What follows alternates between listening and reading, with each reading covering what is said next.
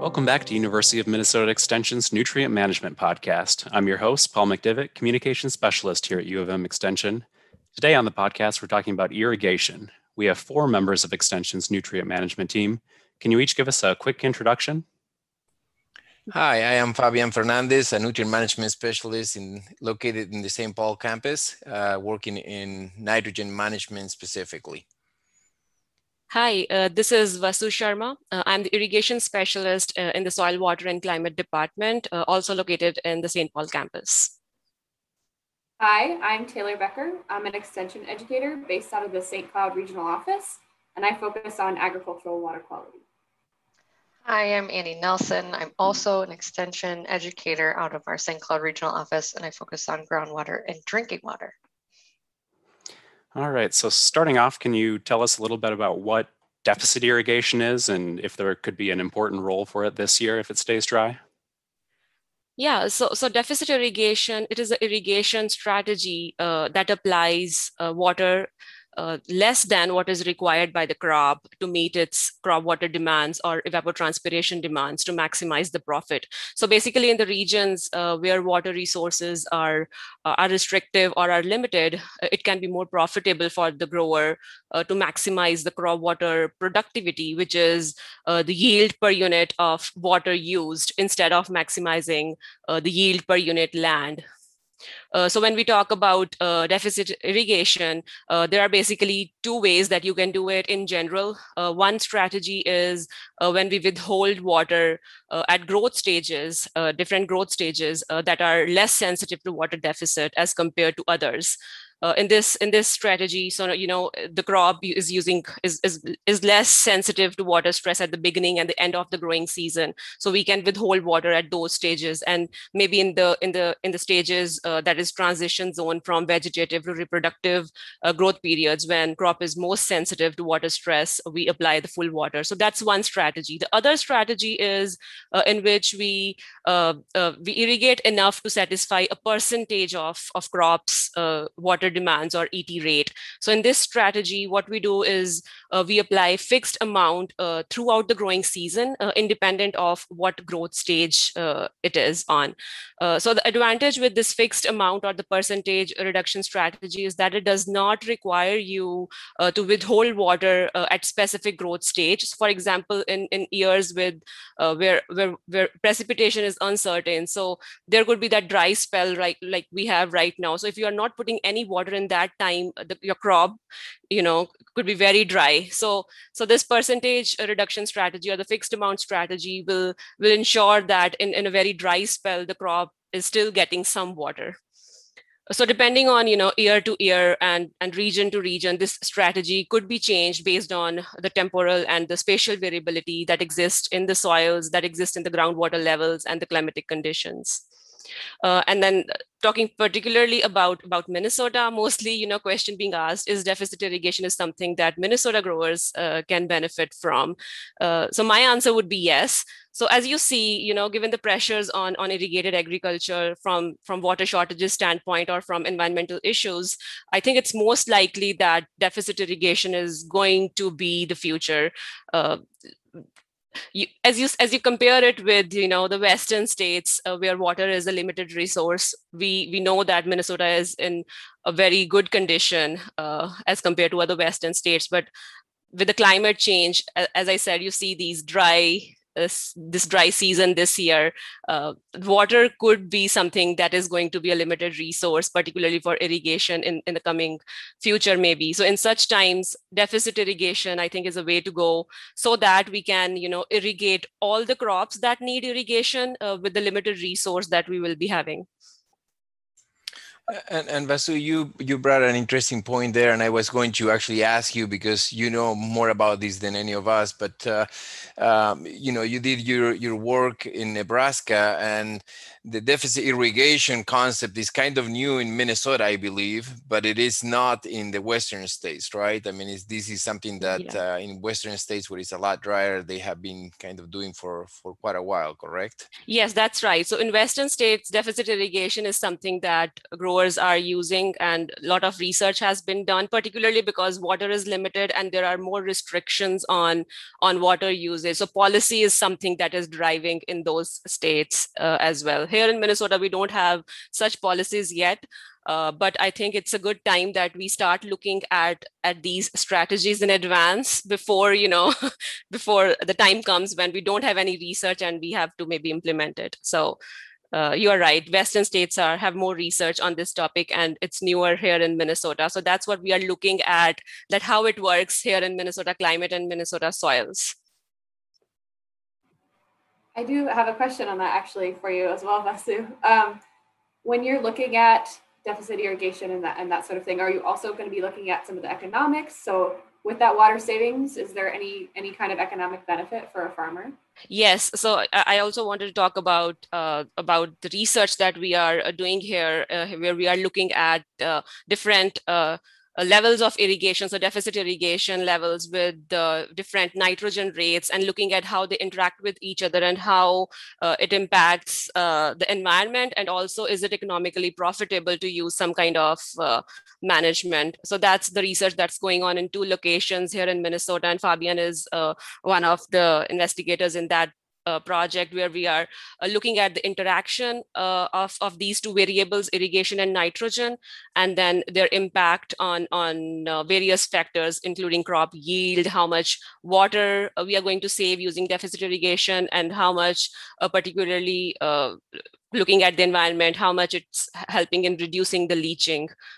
So right now we have 2 years so far, so 2 years of data that we have from this research. And it looks like the deficit irrigation works well here in Minnesota, particularly in wet or average rainfall years that we had in last couple of years, and is also a viable option for reducing nitrate leaching, particularly in central sands region where we have our research sites.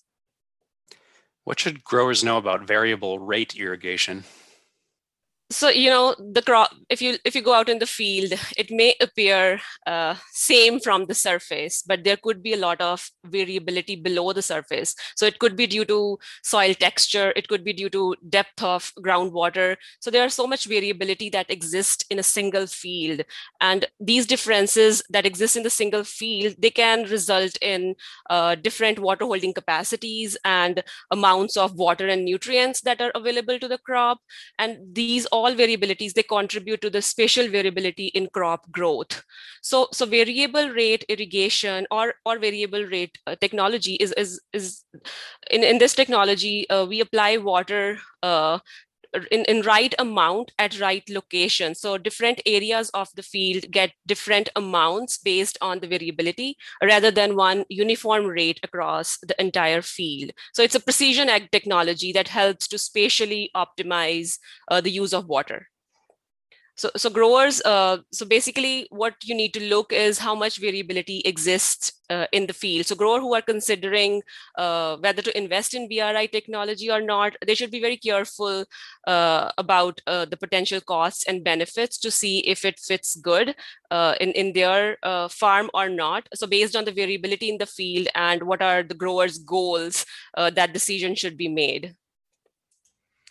Yeah, and one additional thing that I've noticed with some of the research that we are doing with cover crops and living mulches and irrigation, that kind of adds to what Vasu was talking about in terms of the variability, is that on one hand, you can have more water consumption and others less water consumption, depending on that additional variable of cover crops. I know that a lot of farmers are looking into these systems. And so in a particular study that I am thinking about, we have both cover crops that are terminated in the spring, and we have some that are living mulches, so they are intercropped with a growing corn or soybean crop. And this year in particular has been really telling the difference that you can have due to these cover crops present in the ground.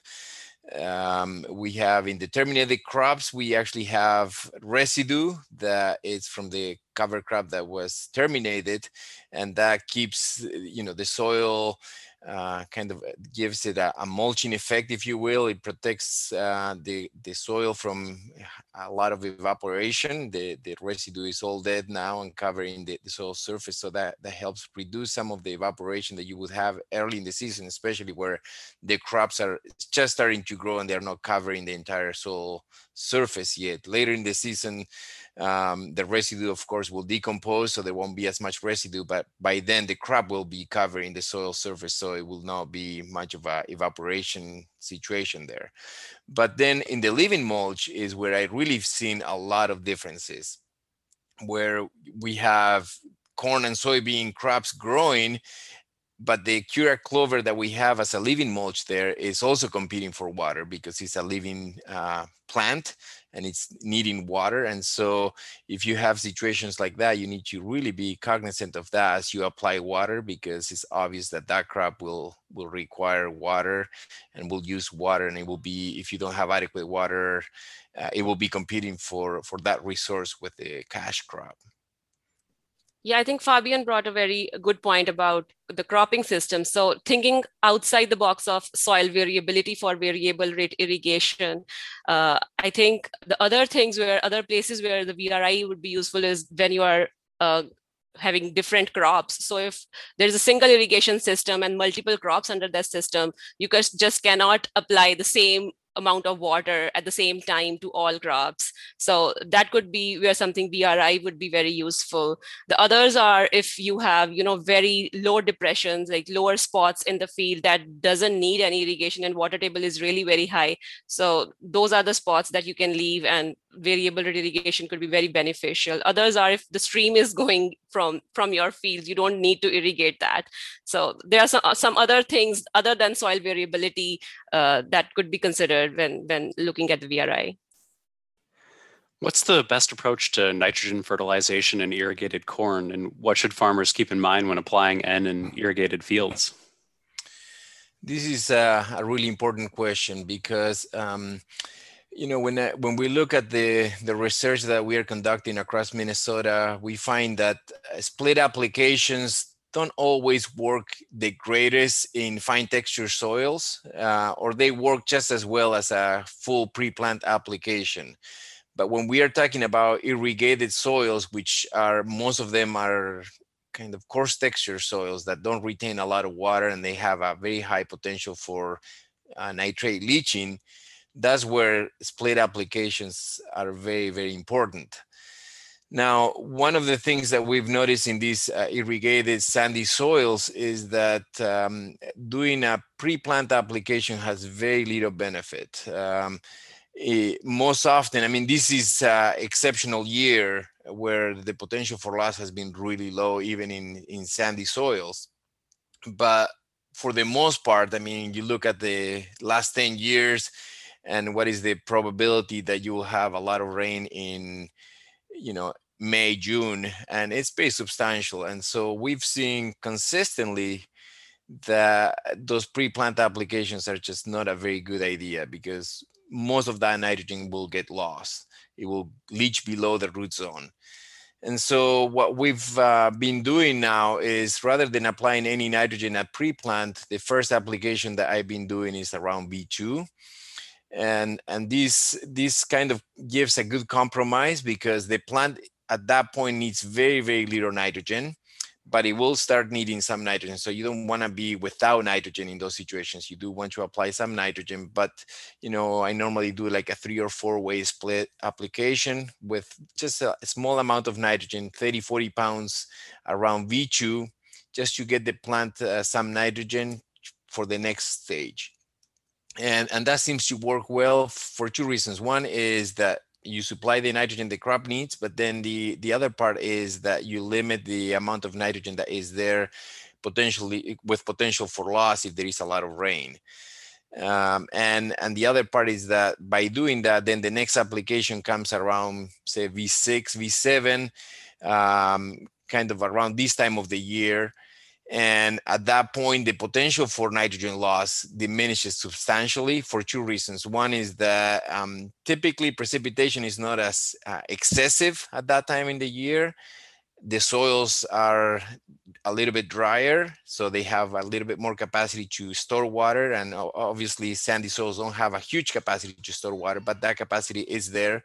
And then the other part is the crop will be using the nitrogen you apply is going to be using it very quickly, and it's also using water. So if there is rain and there is substantial rain, the potential is lower for loss, just simply because the plants will be taking up both nitrogen and water out of the system. And so that's kind of what I'm doing in terms of recommending fertilizer applications in sandy soils with irrigation is, especially if you have fertigation, you have the potential to apply it through the system, is to split apply at least 2 or 3 times that nitrogen application. The other thing that is sometimes problematic in areas where you don't have irrigation is that if you wait for a side dress application, and this will be a perfect year this year, I'm debating. I have several studies that are right now at like around V6. That's where we plan to do the side dress application. We tried to do as much as we could yesterday and today, because this is the one chance we have for some rain to get that nitrogen into the soil. Maybe next Friday, in a week from today, there may be another chance for rain, but it's not a lot of rain and not a very good chance. And so if you're in those situations, it's pretty tough to apply nitrogen as side dress, because it will just sit there on the surface. If it's urea, you can have a high potential for volatilization loss. Well, all of those concerns, if you have irrigation, are not concerns, because you can apply fertilizer at any time and then irrigate to incorporate that nitrogen application into the soil. So there is a lot of latitude when you have irrigation. And so there is where I suggest doing the split applications makes a lot of sense in this irrigated sandy soil. So plan for 2 or 3 applications. That's what I've been recommending to farmers. Something you touched on that I thought was really important was kind of the timing of those nitrogen applications. So, especially in the early spring, when maybe not this year, but maybe another year, you might have a lot more precipitation than you have crop uptake of water. And that's where you can really have those high risk situations of leaching. And you don't really want to apply that nitrogen before that high risk time period, because you're kind of wasting your money. If it's leaching below the root zone, it's not going to be taken up by the crop, and it's not going to be contributing to yield. So that was just a point you made. I wanted to reiterate. I thought that was really important. Yeah, and one thing that I didn't mention, but that I think is good mentioning, is that when you look at the nitrogen uptake of a corn crop, you're looking at a very small amount to about this time in the year, around V6. The plants have accumulated about 10% of the total nitrogen that they will take up. So it's very small. And so applying a large amount of nitrogen early in the season is not necessary.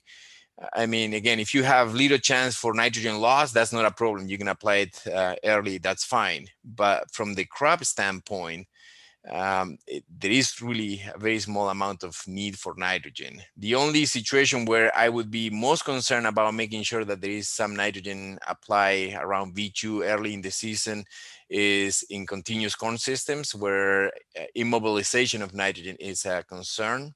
In those situations, I may go and apply a slightly higher amount of nitrogen, maybe 40, 60 pounds is kind of a better amount of nitrogen, maybe into the 60 to 80 if you're really concerned about it. And, in a corn soybean rotation, I think 40 pounds of nitrogen at around V2 is all you need to get the crop to have what it needs until about V6, when you will do the second application. So V2 and V6 are the 2 important growth stages for corn. For like if grower doesn't have resources for splitting it into 4 applications, so what would your recommendation in terms of growth stage that would be like beneficial for maximum uptake of nitrogen?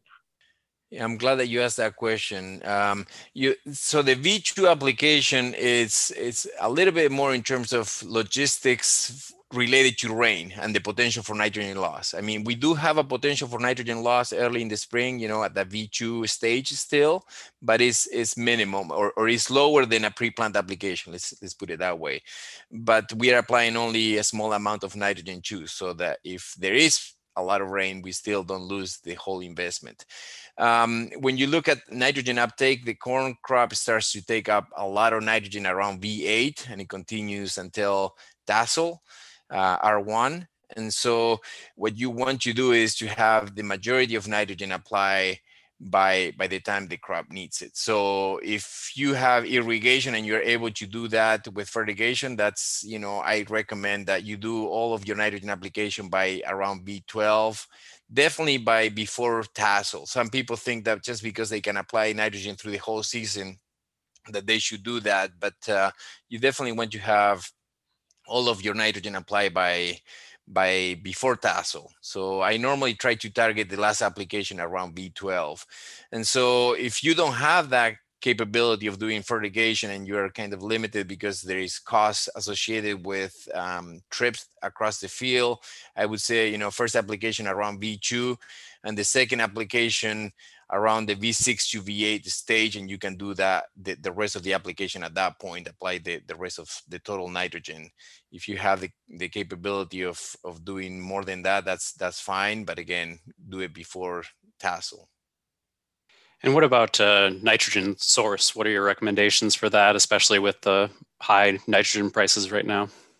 Yeah, so any nitrogen source is a good source for split applications, except things that delay the availability. So, a polymer coated urea like ESN, it would not be something that I would apply at side rest time, because what you want at that point is available nitrogen. And so anything anhydrous ammonia, urea, UAN, all of those will be rarely available for uptake by the crop. And so it's kind of a decision of the price. Obviously, typically anhydrous ammonia is the cheapest source, but it may not lend itself as well or as easy to apply as maybe urea as a broadcast application. And so that decision is more related to, well, the economics and the equipment that you may have available to do the application. I just wanted to touch on this a little bit, when we mentioned that nitrogen prices are so high. So our colleague Brad Carlson wrote a really great blog post a few months ago about nitrogen prices and whether you should change your rates or think about that from this season. And when we look at it, really, yes, nitrogen prices have gone up, but so has the price of corn. And so when we look at our MRTN, our maximum return to nitrogen, we think about that from the university, we're still at this 0.1 ratio right now, where say, urea is about 50 cents per pound and corn is about $5.50 to almost $7 right now. And so we're still really close to that 0.1 ratio, and where our recommendations would still work at this point. So even thinking about your sources, I probably wouldn't limit yourself at this point in the season, because you're still should be able to get that price per bushel that you need to pay for that. Yeah, when it comes to deciding on the source of nitrogen, I think the main thing for split applications when the crop is growing is the potential for damage to that crop. So which source of nitrogen you use and how you apply it, it has to do more with the crop than anything else. But again, here with irrigated systems, that takes care of a lot of the concerns that dry land farmers have. Typically with dry land, the longer you wait, the worse it is for damage to the crop. If you have a whorl already developing in the corn crop and you're broadcasting urea, you can end up you create this, the crop creates a funnel and where a lot of that urea can end up, and that creates damage to the foliage. Or a UAN application done as a broadcast is kind of the worst case scenario because it can burn the crop really bad.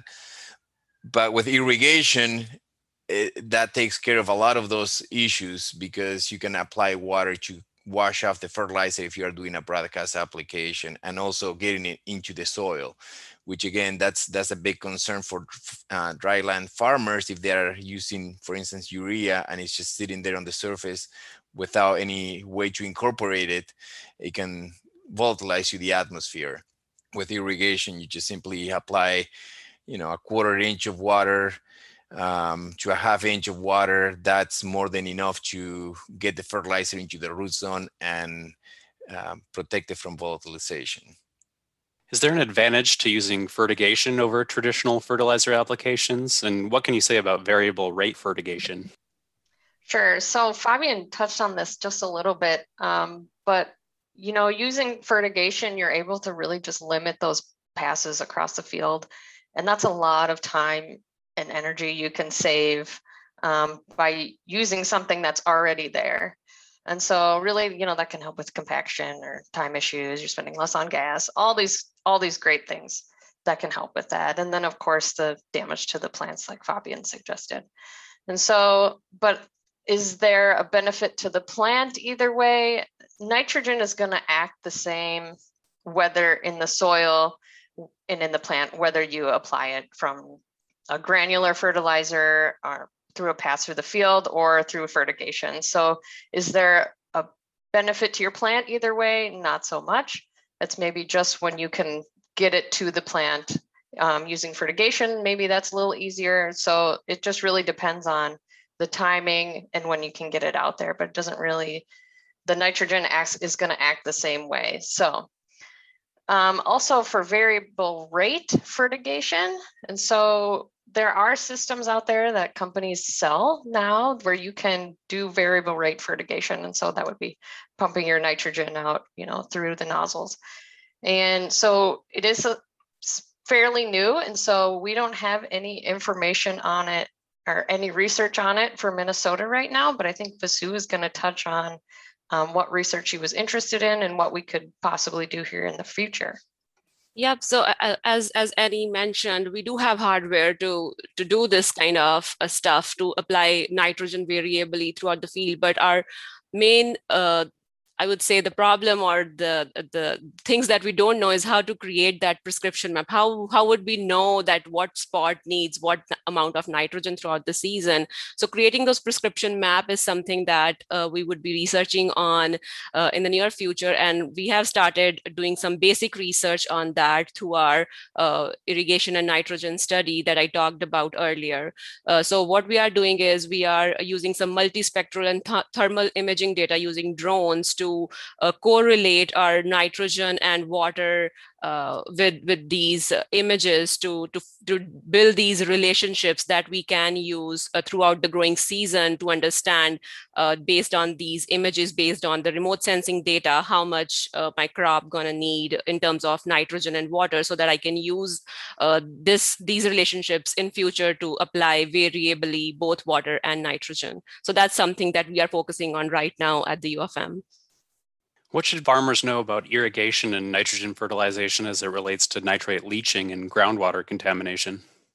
Sure. So, nitrogen loss really is ultimately driven by water. That's pretty much the way it works. So just to kind of elaborate a little bit. So when nitrogen is present in the soil, there's the ammonium form and the nitrate form that are available to plants. And the ammonium form is, positively charged, and soil particles are negatively charged. So that ammonium is going to stay in the soil. Conversely, nitrogen or nitrate is negatively charged and then water soluble. So when you get water in the system, the nitrate is going to leave with that water. And water that enters the soil profile, and is above the soil water holding capacity and above the crop water use, that's when you can really have gravitational water loss, and when you're really at risk to leach that nitrate below the root zone where crops can't take it up. And so when you're irrigating, you might add more water than the soil water holding capacity and the crop water use. And that's a risk, and that's something where irrigation, management and planning is really important. And then, generally when we're looking at irrigation on sandy soils, and sandy soils have a lower water holding capacity than a clay or a silt loam or something like that. So, it's even more important. So, generally I believe, when you have, 1 inch of water drainage in a sandy soil, you're going to get about 12 inches of movement of that nitrate versus, in a clay or silt loam, you're going to get like 5 to 6 or so. So it is really, really a lot more important in sandy soils, which is why, we talk a lot more about split applications in sandy soils, and maybe a little bit more intensive nitrogen management. And then, the importance of reducing that nitrate loss for drinking water. Really, it's a human health concern. So, there's, nitrates in drinking water are more of a concern for, infants and pregnant women. You can get blue baby syndrome where, your blood isn't transporting enough oxygen. And so that's problematic. And so the health risk limit for Minnesota and for the EPA is 10 milligrams per liter. So when, our nitrate levels get above that, that's when we really do get concerned. But that being said, the background levels, in nature are generally around 3 milligrams per liter or under. So when you get above that 3, it's kind of indicating that there's maybe a human-based source of nitrate that we should be concerned about. So, when we see nitrate levels in drinking water getting above that, that's when we really want to start looking at some kind of mitigation related to agricultural water quality. One thing too that I was going to mention earlier when we were talking about fertigation, the pros and cons, I guess, of fertigation. One potential challenge with fertigation is, and this is not going to be the problem this year because it's so dry, but in some years when you need to apply nitrogen and there is a lot of extra water already, applying nitrogen through fertigation would mean adding water along with that fertilizer. And if you already have excess water to begin with, you can actually push nutrients, nitrate down the profile and create issues with contamination and loss of nitrogen. So that's one thing to kind of keep in mind. Again, not a much of a concern this year. The other one that I think is important to realize with nitrate leaching is that we normally tend to talk about water and nitrate moving down the profile. We hardly ever talk about nitrogen moving up the profile, but that is also something that happens as the plants take up water, as the soil dries up in the surface. That creates a suction force. The soil, if you can think of it, is basically a huge amount of capillaries that are just connected. The water is connected through those small pores. And so as you create a suction force, that water will move up, and with that movement, the nitrate can also move up as well. So just keep that in mind, that is not only moving down, it can also move up. Yeah, something else, Fabian, that you reminded me of was, also the conversion of ammonium to nitrate. Which, when that happens, that's when there's more of a chance for loss, like I mentioned, and that, that is a microbial process, and microbes need moisture and they need heat. So when you're in a system where, it's warm like it is, and you've got moisture in there, then that conversion is going to be happening a lot more quickly than maybe you would like. What are some of the tools available to farmers for estimating irrigation requirements? Yeah, I think Taylor and Fabian both touched on this about the soil water. So more is bad for, you leach most of your nutrients and nitrogen below the root zone. And then if you don't have enough, you cannot uptake those important nutrients through crop. So to know how much water is available based on your soil water holding capacity, how much is available in your profile that your crops can use, I think irrigation tools or the soil moisture sensing tools would be really important. So there are a variety of tools that are available to growers, ranging from weather-based that uses weather data to estimate the soil water depletion to one that measures directly soil moisture, for example, the soil moisture sensors. So one commonly used weather-based tool is the checkbook method. So this method, it maintains a running balance of your current moisture that is available to the plants by keeping track of how much is your crop is using in terms of evapotranspiration, and then additions from irrigation and precipitation. So basically, in this Excel spreadsheet model, you need to input your daily maximum temperature, your rainfall, and if any irrigation that has happened. So it will estimate your soil water depletion in the root zone, and then it recommends you the irrigation that is required. However, what we have seen that because it requires the daily manual input of the data into the spreadsheet, growers usually, they are very busy in the growing season. So mostly they miss, a day or two. So in those cases, I think a web-based and online tool would be a better idea. So we have this irrigation management assistant tool also available, which is basically a checkbook method, but in a web version. And then user don't need to input daily data, every day. So it grab all the information of soils, of rain, of evapotranspiration from different sources, and then recommend you irrigation. But right now, this tool is available only to some counties in the state, in Benton County area, in an Otter Tail County area, but we are working on expanding it to statewide and working on it so that everybody can use it.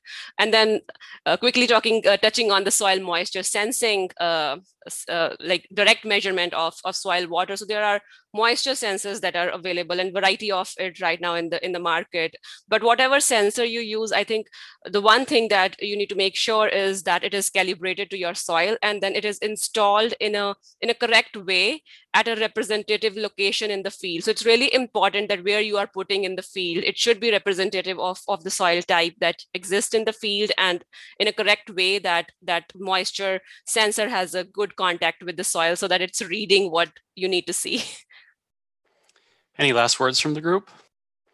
I would just mention quickly, Paul, that with the dry conditions, there may be chance for more irrigation this year. And one of the things that happens with irrigation is that we pumped water that has some nitrate in it. The recommendations for the rate that we apply to the crops are based on conditions where irrigation water has less than 10 parts per million nitrogen. So if that's the case, there is not much need for an adjustment. But if you have concentrations that are higher than that, and you are this year, because of the dry conditions, applying a lot more nitrogen, then you need to keep that in mind and adjust your nitrogen applications with the fact that you are applying additional nitrogen through the irrigation water. So that could mean some savings in terms of total nitrogen application. But again, hopefully it will start raining and we will not need to apply as much water. That's the hope. Yep. And last words about the irrigation management. I quickly covered some tools, but if somebody's interested, we have lots of materials on our irrigation page on our University of Minnesota Extension website. So you can refer that. And those have many calculation examples as well if you are using some soil moisture sensors to how to calculate the irrigation. So that would be really handy, I think. All right, that about does it for the podcast this week. We'd like to thank the Agricultural Fertilizer Research and Education Council, AFREC, for supporting this podcast. Thanks for listening.